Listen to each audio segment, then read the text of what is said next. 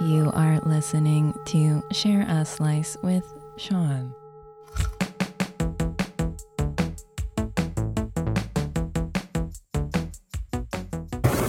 Wait. You videotaped last night? What? So, okay, what happened next? Why are you naked? Ah! Well, do you have any idea as to what side is, Yes. Do you want to be like me? No. Don't you love me? Maybe. Not? Check.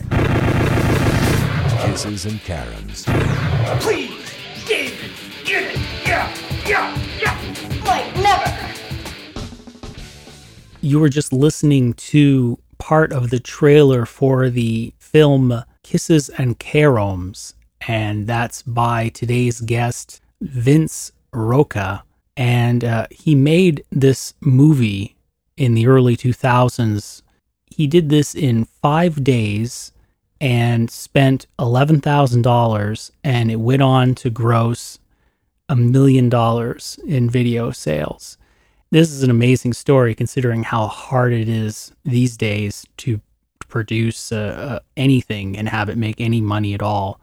So on this episode, we're going to be hearing his story. He's going to be telling us a little bit about the movie itself, and then tell us really a more in-depth sort of story about the quest or adventure he went on, where he just nearly lost everything trying to get this movie out there so people could see it.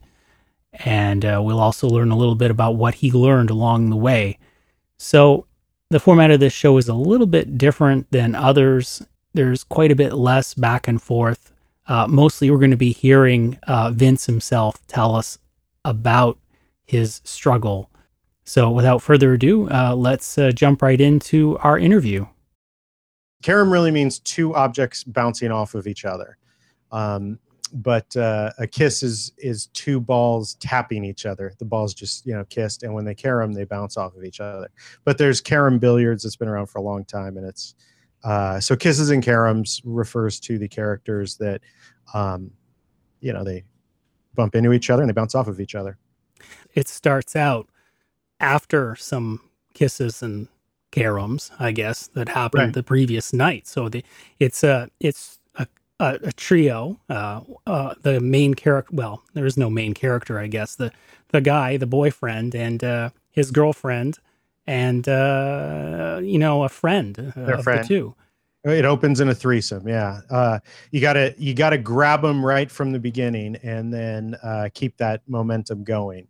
So right off the bat, we start with a threesome in the movie. We start on the beach, beautiful scene, and then we're in a bedroom, and it's the morning after a threesome, and then roughly every 10 minutes of the movie, something titillating, whether it's boobs or bra or something happens, because I figured if my jokes couldn't keep people interested, when they started to lose interest after about 10 minutes, they would see some skin and their interest would be renewed.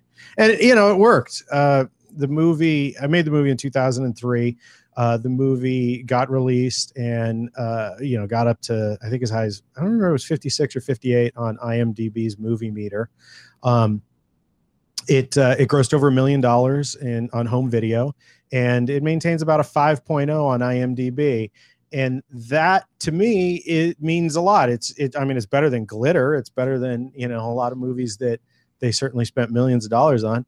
We made this thing in 5 days for $11,000, and we maintain a 5.0. So for a first feature, and it to be middle of the road, and, some people say it's their favorite movie, not many, but I sent when the Iraqi war was going on, I sent a bunch of copies to Iraq, and I got a email from a soldier that basically said, we're out here in the middle of nowhere, and it's really nice and refreshing to, laugh for a moment. And I thought, well, that makes the whole thing worth it. Screw anybody and anybody who thinks that it sucks, whatever. One of the second characters, I don't remember the names now, I should have written them down, but he lost his ring in the toilet. Eddie. Yeah, Eddie, early on in the movie, drops his ring in the toilet before he flushes. Yeah, exactly. And then you have this sort of gag going on in that. And these are like gags that I noticed were interspaced within the film just to like sort of, as you say, tap different levels of interest. Like some people might be interested in the rom part, other people might be interested in the com part of the rom-com. It is. I wouldn't say that those were put in there like a strategy of trying to pepper that throughout. Bringing nudity back or something sexy would definitely was, but in pacing the script out and going, we need them to be in her to be in her bra and them change shirts here because we need to keep people interested, keep baiting them. But Kisses and Caroms is very much, it's a style that has now become a lot more accepted. Bridesmaids is a story about people that has a very dramatic story to it. And I don't mean it's a drama, but it has a very dramatic story to it. But then there's a girl with diarrhea in her wedding dress in the middle of the street. Judd has done a great job of marrying those two, as opposed to The Hangover, Todd Phillips. That movie is just funny wall to wall. And there is a story there, but there's no story about like people evolving or, relationships growing or things like that. It's just, we need to find our friend and all this crazy crap that we got into. So that's more of like a slapstick with gross stuff that happens in it. And I mean, what I tried making, and even you go look at Clerks and you've got, she sucked 37 dicks in a row. You take a story of people and then you have the absurdity of life of people picking their nose and doing crazy things, pooing diarrhea in the middle of the street. I feel like that's a real thing and that's really fun to have. And it's something that like Judd's movies have done a really good job of integrating, of morphing into, of becoming. But that I would say that was my sensibility, and that was what we were trying for, and that's probably why I love Judd's stuff so much today. You're talking about Judd Apatow. Judd Apatow, right? Yeah, okay. Judd Apatow, Knocked Up, 40-Year-Old Virgin, Freaks and Geeks. All of his movies definitely have very good stories. But then there's the Girls on HBO. Had some absolutely disgusting things, tampons and crap going on, but was a real story about real people. But that stuff happens though. I have a friend who tells this story. It's pretty gross, I guess, but he actually went to a job interview and he was there and he had to take an enormous crap. So he went into the bathroom and he took this enormous crap and then he went to flush it. And it wasn't going down, and the toilet was actually about to overflow.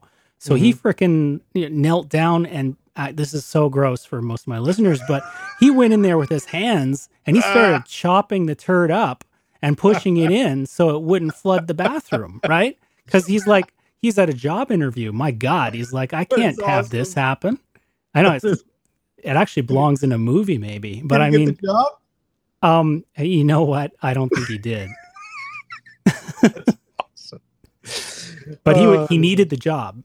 But this kind of stuff just happens. And I read a review of that movie, and one reviewer was like, "Oh, this is disgusting gag about the ring on," and you actually see the crap. You don't really see. You see like a few little things here, but like you compare that to real life. I mean, I think we've all got real life situations kind of like that. Sure. In Caddyshack, he eats the Baby Ruth, and I actually think the chocolate that we put on the ring in Kisses and Caroms was from a Baby Ruth. Yeah. But I mean, the scene that what you were just describing in Along Came Polly, Ben Stiller's on a date with Jennifer Aniston. He has to take a crap because they ate Indian food. Right. And he plugs up her toilet, and then he ends up grabbing her boobies or her bubbies or whatever, her grandmother's baby blanket that he's trying to clean up the toilet with or whatever. It just goes catastrophically wrong. I love that. I love that when I cracked up when you told me the story. I love that. And when real life turns that way. So Kisses and Caroms, it's very much this chick flick with disgusting guy humor that happens in it, because even though the movie's about a threesome, it's about the relationship between Zach and Jennifer. Yeah. The log line or the log line is a girl arranges. Let's see if I can remember this after all these years. A girl arranges a threesome to show The girl arranges a threesome to show her boyfriend that she's the girl of his dreams, but blinded by his penis, he believes their relationship is best left alone. Through the antics of offbeat characters at a billiard pro shop, he realizes all his fantasies in her. Or is it too late? Or something like that. Even though it's, only $11,000, I'd put it as like sort of a micro budget film. The acting's actually pretty darn good. And the topics that you cover in the film, these ideas of exploration of relationships, dealing with the fallout after a threesome, they're working their way through why the threesome happened and all of these things. Like it struck me as being almost like an art film in some points, just the seriousness of the topics interleaved with sort of the really goofy gags, It definitely comes from the perspective of a guy who loves big budget Hollywood comedies, but saw what Kevin Smith was doing and said, if that idiot can do that, then I can do it too. There is a Clerks feel about the movie. There's a few, homages to Kevin, and Kevin had let us use movies in the movie. I got permission from him before that to use movies delivering pizza in the movie. So there is a similarity to that art house Kevin, black and white. But I mean, Kevin, I think clearly is also a guy who grew up loving big budget comedies, but he watched Slackers and went, if that idiot can do it, then I can do it. So I feel like that's the domino effect is you see Robert Rodriguez do it and you go, well, if that idiot can do it, then why can't I? And that tends to have a feel. You look at, what the hell is the movie? Swimming with Sharks, who he was influenced by Rodriguez and El Mariachi. And El Mariachi is the $7,000 black and white, gritty, low budget, low rent. I'm not even going to use, it's low budget at $7,000, but it's like this low rent action movie in Mexico, almost spaghetti westernish.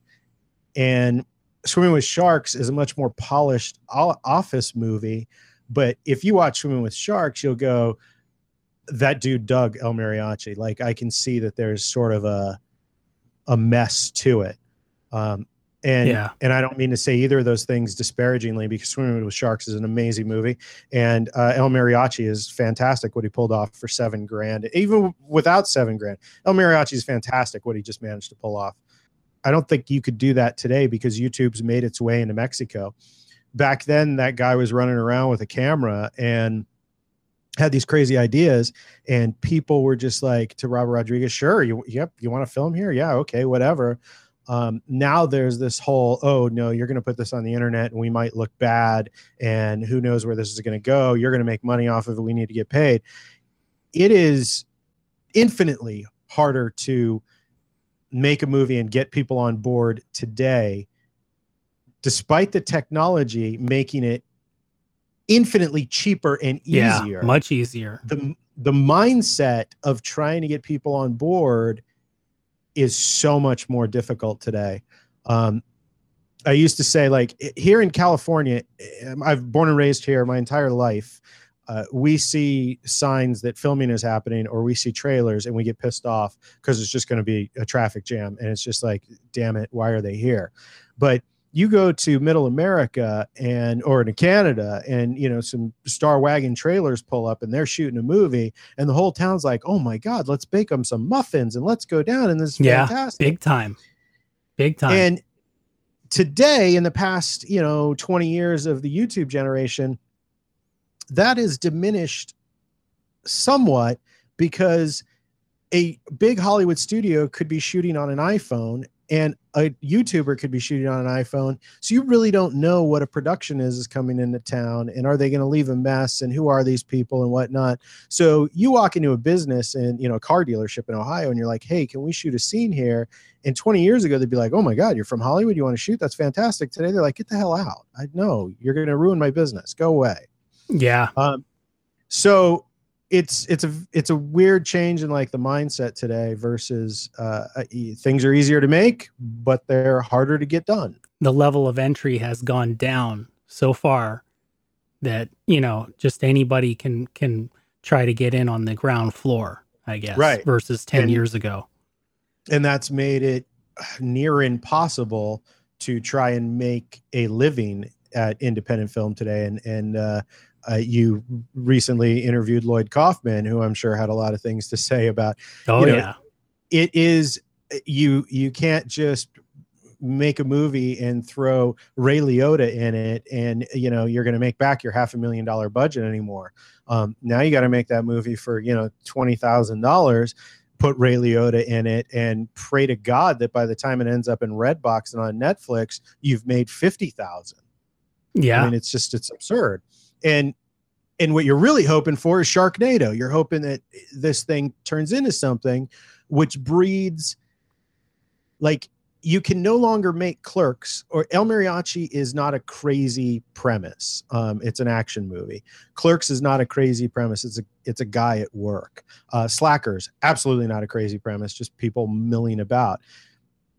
Today, you can't make that drama, that simple movie about slice of life and hope that it goes somewhere. You've got to make sharks in a tornado and hope that people go, what the hell is this crap? And I have to see it. Yeah. And so it's a very weird world to be in today. So was that your store in the movie? Yeah, that was my store. Yeah, back then. I had that store for 15 years. So yeah. Here, I'll give you the synopsis. I'll give you the rundown of how this whole thing comes about. I dropped out of high school in the 9th grade. I was born and raised here in California, but I had no family members, no friends, nobody who was in the film industry or connected to the film industry. There was no way I was ever going to make a movie or anything in my life. That was all about nepotism or going to USC Film School, and I dropped out in the 9th grade, so that wasn't going to happen. When I was 16 years old, I got a camcorder and I started recording, anything and everything. I would just shoot stuff. When I was 19 years old, I opened up a billiard store with my father. He had always worked in retail, and we took some money and we rented a store and put some pool tables on the floor and started selling pool tables.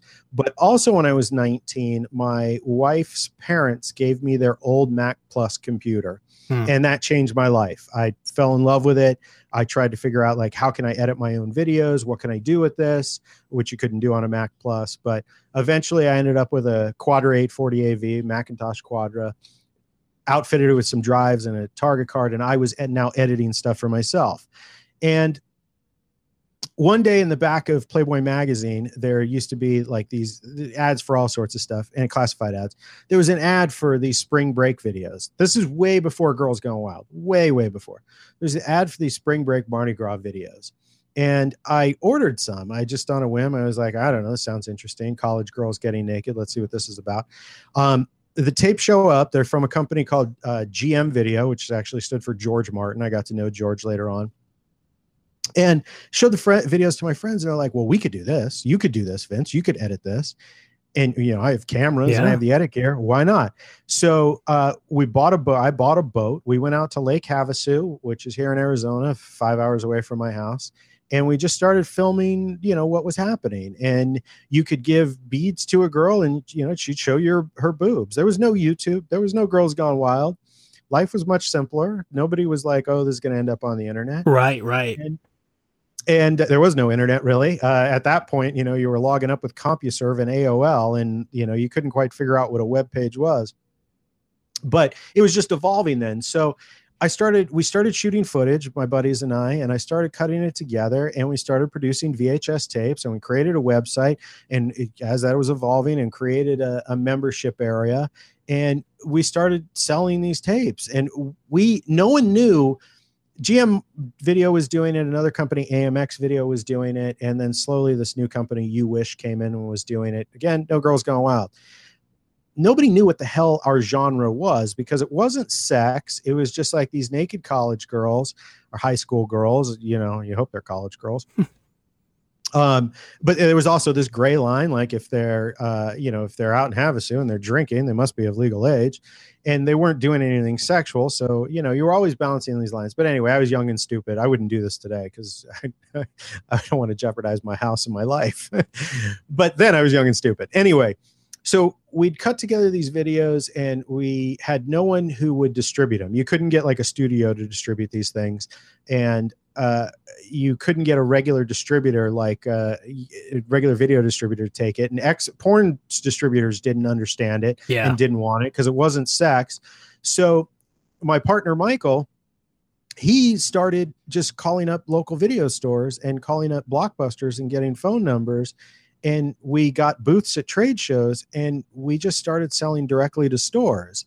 And we amassed little distributors. There's little in-between guys for like the Lloyd Kaufmans back then. For, Lloyd Kaufman, to get his videos in a Blockbuster, he would go through a company like Tapeworm, which was an intermittent distributor that you could order stuff from. Similar to where a liquor store doesn't order their milk directly from the farmer. They order it from the distributor. Anyway, so after doing this for a while, I think we produced, I want to say 14 tapes that got as high as number 4, then DVDs that got as high as number 14 on the rental list, I believe. Anyway, I turned to my partner, Michael, and I was like, hey, why can't we do this? Just take out the, most of the nudity and sex, add some jokes, and make an actual movie, and we'll distribute it to Blockbuster and Movie Gallery and Hollywood Video ourselves. Right. And there was no answer of why not. So we went, both him and I went and took the Dove Simmons 2-day film school, because we didn't know, we were making product, but we didn't know what we were supposed to be doing right or wrong or whatever.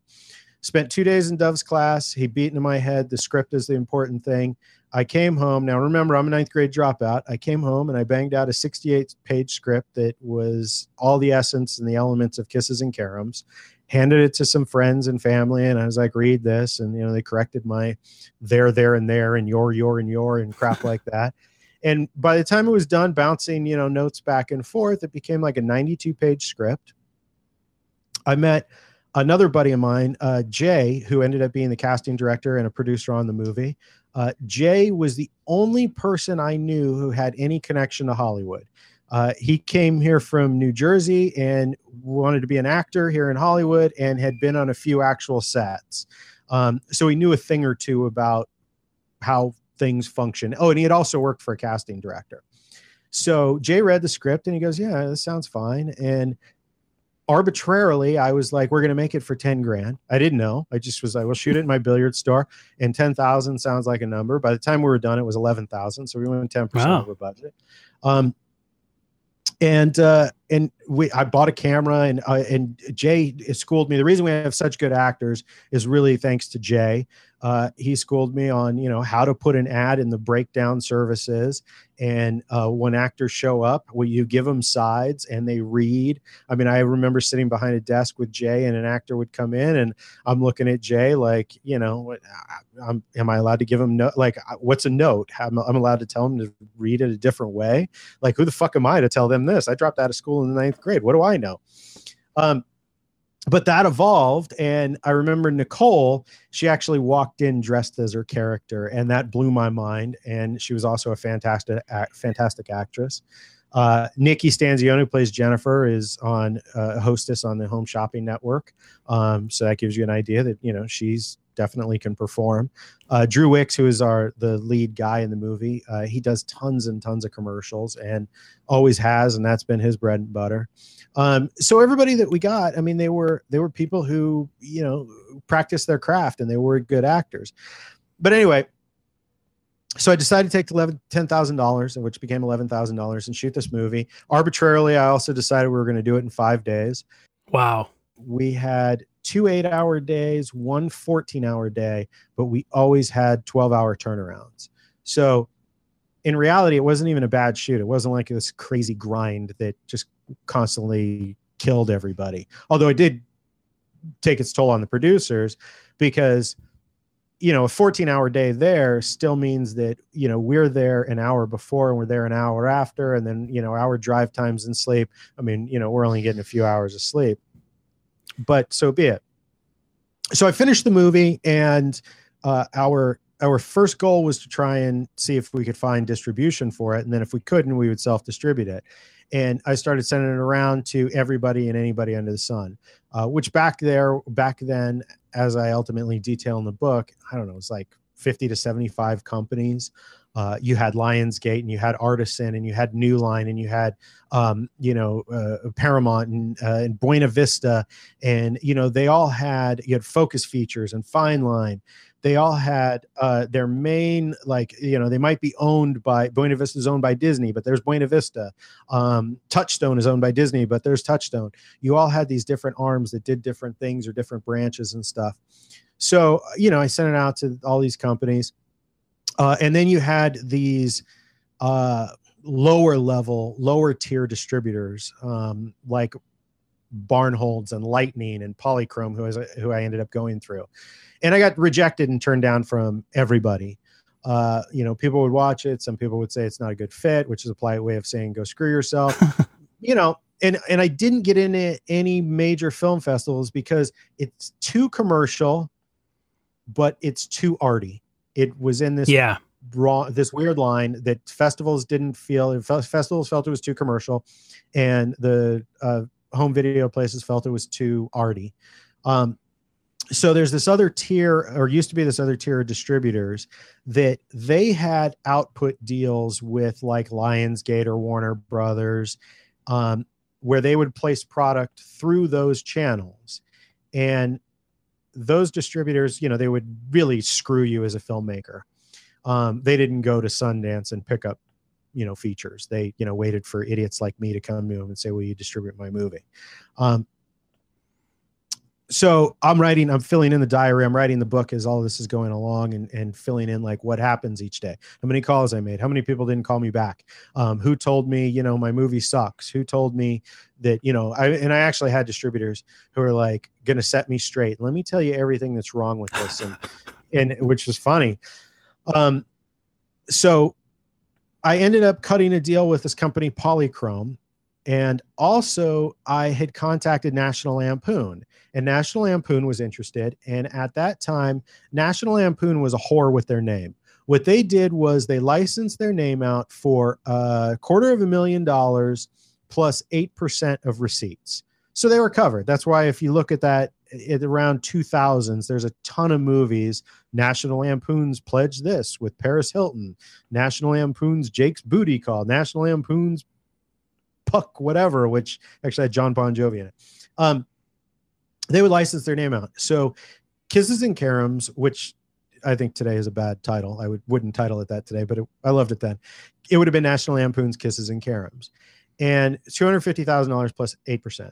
So I went to Polychrome and I said, hey, that Lampoon is on board. And it means a huge thing. Like your numbers go through the roof. You end up in every friggin' Walmart because you had National Lampoon title. You sell a ton more. And I went to Polychrome and I was like, hey, can you do this? Can you put up the $250,000 and the 8%? They assured me they could. After several weeks, basically they didn't have the money and they lied to me the entire time. All this is detailed in the book in a much better way than I'm going to explain. I'm paraphrasing and moving through it quickly now. Which was really screwed because while I don't come from rich background or rich families or anything like that. I could have gotten $250,000 from the refinancing of my house, the refinancing of my parents' house, the borrowing from a few relatives. In that case, when it was like, I wasn't taking $250,000 and running out and making some crazy movie. Like I was betting on a horse that was going to return the money. Like we would get our money back. So I could have put together the money, but Polychrome screwed the whole deal up, and National Lampoon's they walked away. There was no bringing the deal back thanks to Polychrome. So I got incredibly depressed for the first time in my life. I became suicidal. I didn't know what depression was. I didn't know what was happening to me. All I knew is I hated everything. I hated everybody. I felt like I let everybody down. I just kept going down this spiral. And I didn't realize until afterwards that it was depression and what it was. I would constantly think about death. I'd be driving down the road and I would just think about swerving my car in oncoming traffic. And not like, ooh, I could kill that person, or like it would even affect that other person. It was just like, you need this pain to go away. And it's a very dark place. And I sympathize with people who do become suicidal now, because they don't think about the possibilities of life, and that it's so much better to live than to end it. And they don't think about what it's going to do to the other people around them, or what it potentially does to the people that if they do swerve their car into that oncoming lane, what it does to them. That you become so self-involved and so mad at yourself, so angry, that that's all you can focus on, and you just want to destroy yourself. And so one day the TV's on and Oprah is on, and she's interviewing some pastor, or talking about some pastor who beat his wife to death, rolled her up in a carpet, and left her half dead a mile away while he had people over at his house for a party. Oh, I heard about that. And I was like, how does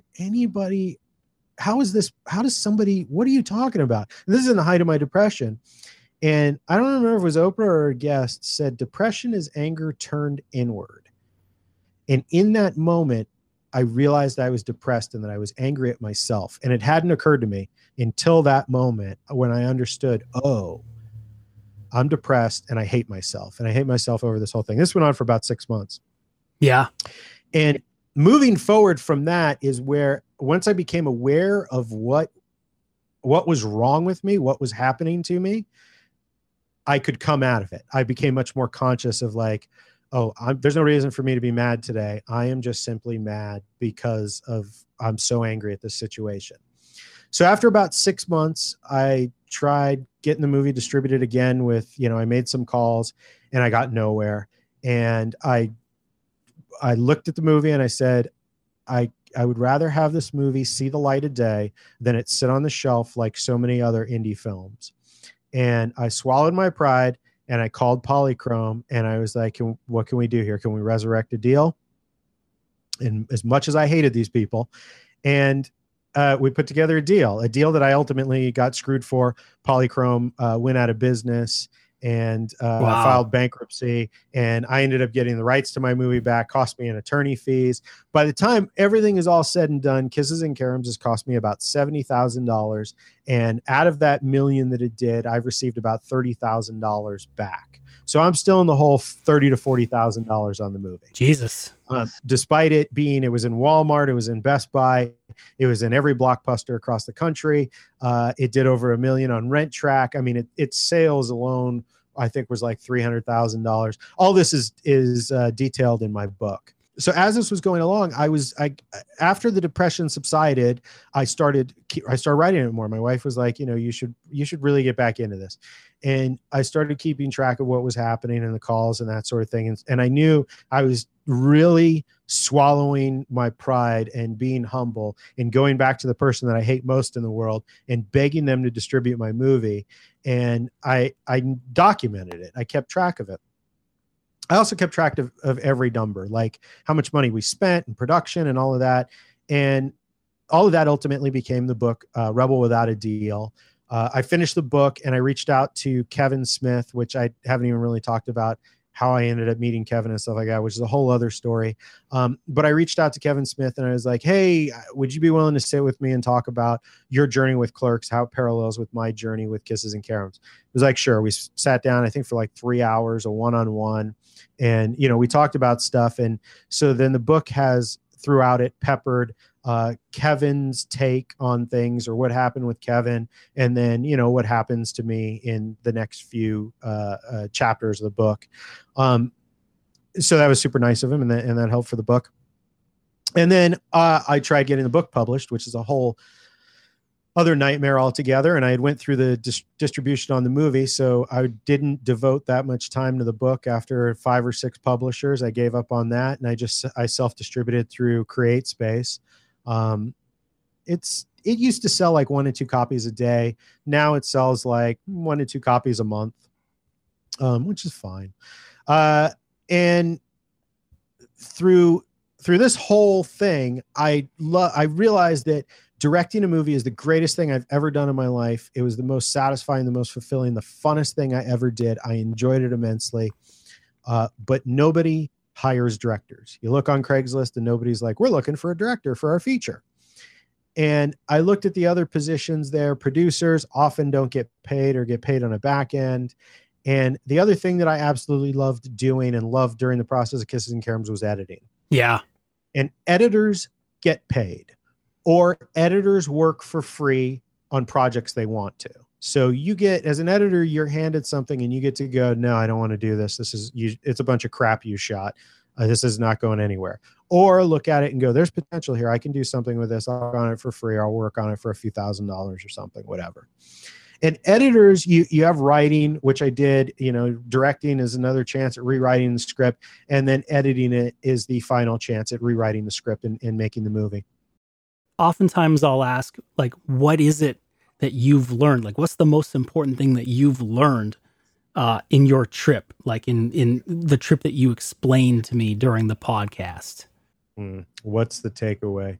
What's the, what is it? You see Timmy. You know what that means? You see Timmy? You see Timmy? At the end of Lassie, Okay. Timmy would learn a lesson. Yeah, you see Timmy. This is what happened. What did I learn? I mean, I learned, I still work in the entertainment industry. I still love the entertainment industry. I don't know that I'll ever make another movie again, and I'm okay with that because I make my own entertainment, and that's all I really wanted to do, was connect with people to begin with.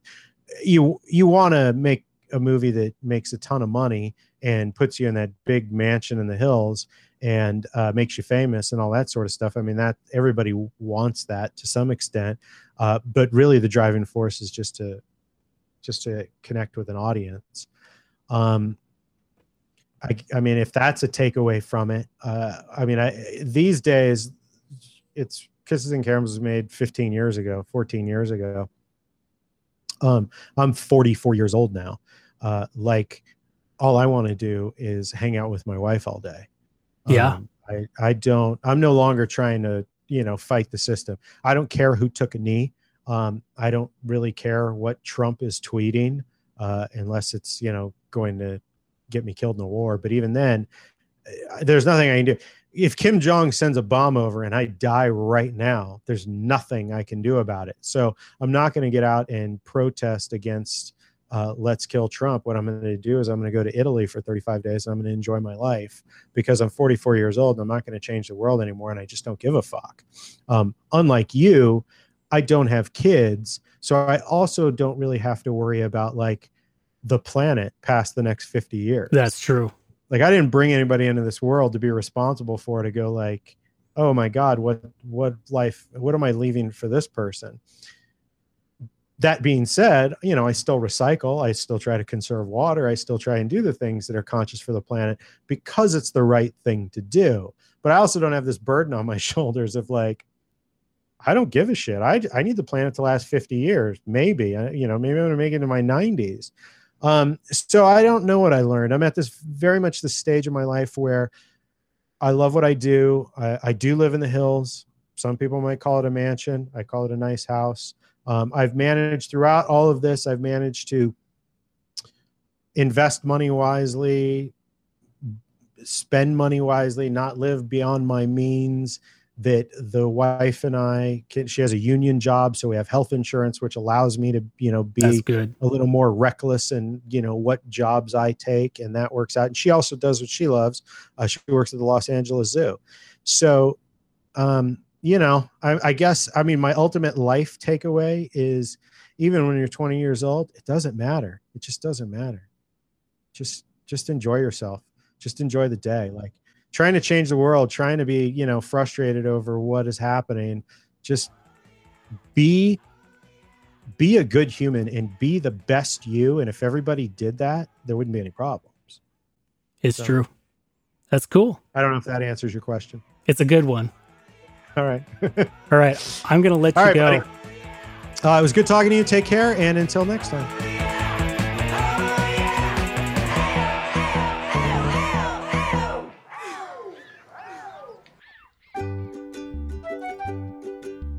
So that's about it for this episode. I'd really like to thank Vince for being on the program, and I'll be putting his website along with all other relevant links to sampled audio, etc. in the show notes. You can get them over at shareslicepodcast.com.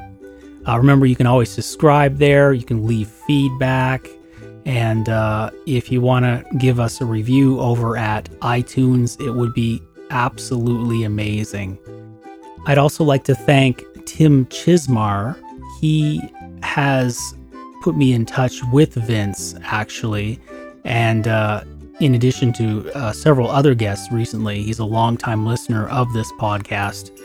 So thanks so much for listening, and hope you'll be back next time.